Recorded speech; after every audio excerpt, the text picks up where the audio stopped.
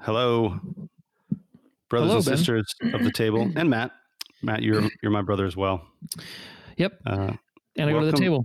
and you go to the table. So this is all super appropriate. Mm. What's happening right now? Everybody's in the right room. Glad you're listening.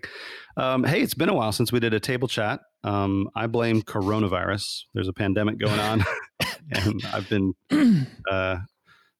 been tired, and I read an article this week, Matt, that was, I think the title of the article was, Is Everyone Depressed?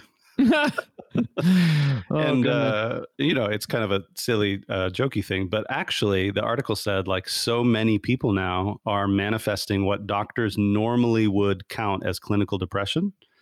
So many people have that now that they're trying to figure out. It's like it's a weird situation to say like, okay, some people are just experiencing a pandemic. It's a very normal response to a pandemic, and they're trying to, but it's a lot harder for doctors to sort out who needs medical intervention, like who needs real help, and who just needs to like know that, hey, this is normal.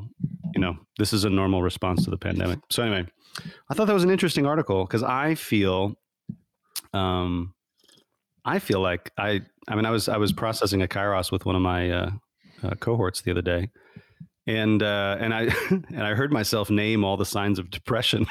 I was like, Oh my God. gosh, dude. Oh man, all these things. And so anyway, I was kind of joking about it, but I was like, what? Like, anyway, so I think a lot of people are experiencing these kinds of things, and that might just be part of what it feels like to go through a global pandemic. Yeah, well, it's being compounded today, the last 48 hours, last week, by police barging into an EMT's apartment and shooting her 8 times. Yeah. And her boyfriend shooting back and him being arrested for shooting back. Yeah. It's compounded by a white woman threatening to call the police and make up charges against a black man who approached her to rebuke her about violating the park's rules. Yeah. And George Floyd. And George Floyd being strangled. Yeah. Yep. And I just read about protests in Hong Kong. It seems a little bit further away, but there's like a brutal kind of crackdown on protests. Right. About a new law that says you have to participate in the Chinese national anthem. Anyway, so yes, it is being compounded. It's not just a global pandemic, but it's the response to the pandemic that has been less than stellar. It gave me some comfort to know that I heard a historian talk about the 1918 Spanish flu pandemic, and he was saying it was terrible. The response by the government was just awful, and people like did crazy things. So I was like, oh, so this is normally what happens for humans as we go through a pandemic. All right. We're not uniquely flawed in that way. So we're normally psychotic, is what you're saying. That's right. Anyway, so it's all it's hard out there. It's all sort of par for the course. I guess the comfort I took from it was just realizing, okay, it's not like the world was getting better and better, and now it's like going to hell in a handbasket. It's always been this way.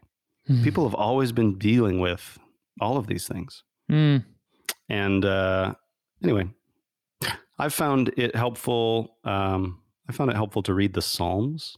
It's interesting. I resonate a lot more with the Psalms now, because I think before, when I read the Psalms, they all seemed like really angsty. I was just like, man, these guys are having just such a hard time with life. And now I read the Psalms and I'm like, oh, these guys knew how to deal with life. Like, these guys knew what to say. So I'm finding a lot of resonance with the psalmists who are, asking God to act because they're having a really hard time. They're having these guys are having really bad days, and they know how to discharge some of that pain and anguish with the Lord. So, yeah, I think I think one of the issues that I'm running into is how I'm finding myself like there's kind of this spiritual sort of retreat from activism or personal responsibility. Mm-hmm. Like, I'm going to get a little controversial here, Ben. But like, it's basically what's pejoratively referred to as the thoughts and prayers response. Mm-hmm. Like the pandemic or violence by white police officers against black persons. Well, thoughts and prayers, right? What we need to do is just pray about it more and tell people that they're sinners more and have people get transformed in their hearts more. And eventually this will all change, but not really, because the world is a sinful place and this will always be with us. Mm-hmm. That's basically the narrative, right? Mm-hmm. So there's lament and prayer on one hand, and then there's like activism on the other. Mm-hmm. And it feels like in a polarized world, we're forced to choose. Yeah. Yeah.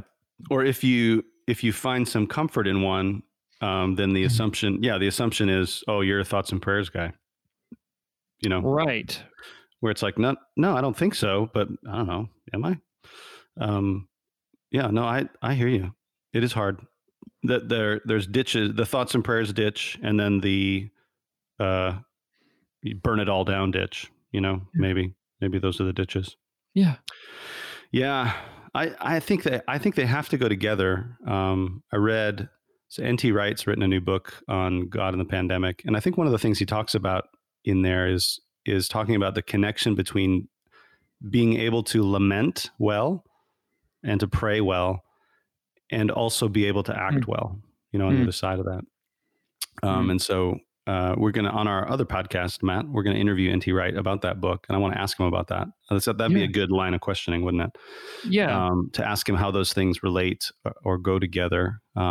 Because I'm also aware, we just had Ron Sider on that podcast. This is the Gravity Leadership Podcast.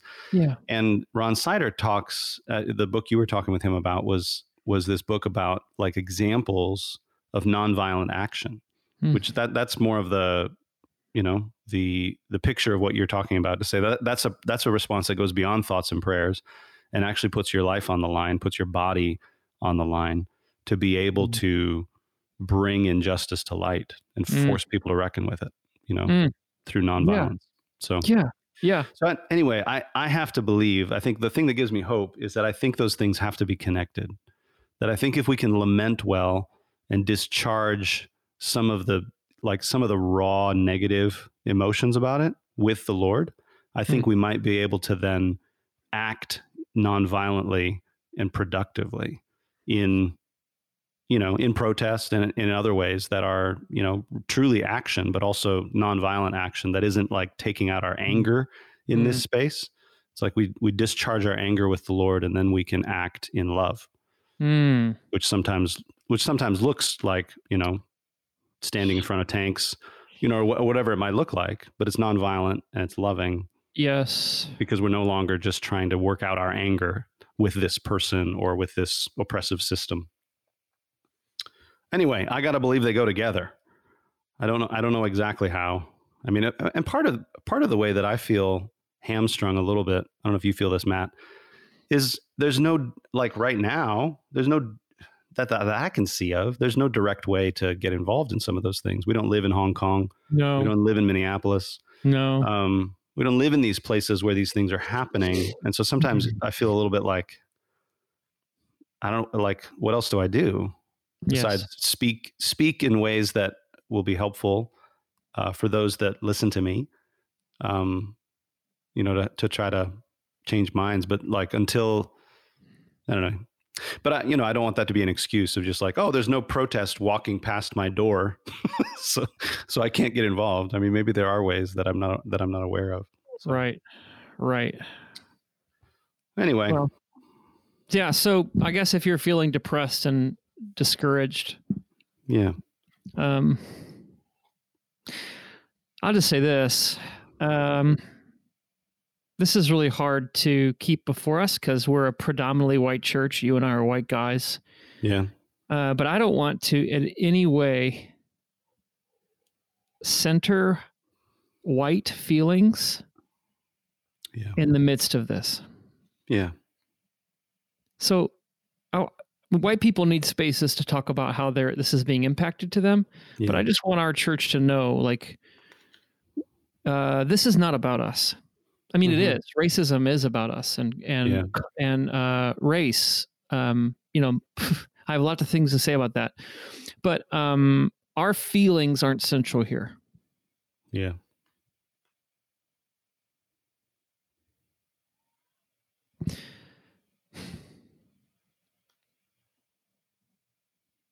Yes. And that's hard to hold in tension with the fact that you do have to be honest about how you feel. You know, there's no other way to reckon with it. Yes. You have to find spaces. You have to find spaces to talk about it. But it is a tricky is maybe a bad word to use there, but it's a difficult tension, I think, to walk in, because there's so many ways that we as white people are used to centering ourselves. We're used to sort of being the center of things. And so the way that we're used to thinking about our feelings is to think about them in that centered way. And so it's easy to make a misstep. You know what I mean? It's easy to, in my effort to process how I'm feeling, it's easy to center myself without realizing I'm centering myself. So it's just like this constant repentance, I think, that's needed. And listening to minority, marginalized voices who can teach us and tell us that you're centering yourself. Oh, and just repent. Just repent quickly instead of feeling. Because I think oftentimes, what's labeled as like white fragility is basically just shame that isn't like acknowledged. Because I feel that, you know what I mean? If I realize that I've centered myself as a white person, or if I realize that I've acted in a racist way, yes, like there's a shame about that. I'm like, oh gosh, I don't want to be a racist. I don't like that. But it's important, I think, to learn how to just quickly repent of it and say, yes, that was racist. I apologize. I'm learning. I'm learning how to live in a new way. And that's part of the dismantling of the system is realizing how it impacts me, realizing the ways that I've assumed this system, realizing the ways that it's benefited me, and learning from it, disentangling myself as much as I can from it, repenting of those things as much as I can when I become aware. So, well, we were going to talk about our plans for regathering, Matt. But I just brought up anxiety and depression, and we just went from there. So there's a lot of things to be anxious and depressed about. There are a lot of things to be anxious and depressed about. And these are all just new things, not the impending global climate crisis, right? And not the predatory capitalist economic system we live in that preys upon poor people. So we're not even talking about the things that are always wrong and bad. That we're just talking about the things that have been added to it. So yeah, it's maybe a word to close. One, it's normal to like this. Yes. It is bad. It's good actually. Is a weird way to put it, but it's good to feel bad about bad things. It means your conscience is plugged in. It means you're alive. It means you're a human. It means you still know what's right. You still know what you're connected with God, who is the ultimate good, and you're resonating with ultimate good, which means that bad things feel bad. Yes. So it's normal to feel bad right now. It's okay. That's one thing to say. Yeah. All right. We're going to record another one, folks, for you about our plans for regathering, and awesome. That'll come out soon. I also have another one I want to do. Okay. We're getting back into it. Table Chat's back. Hey. All right. Blessings.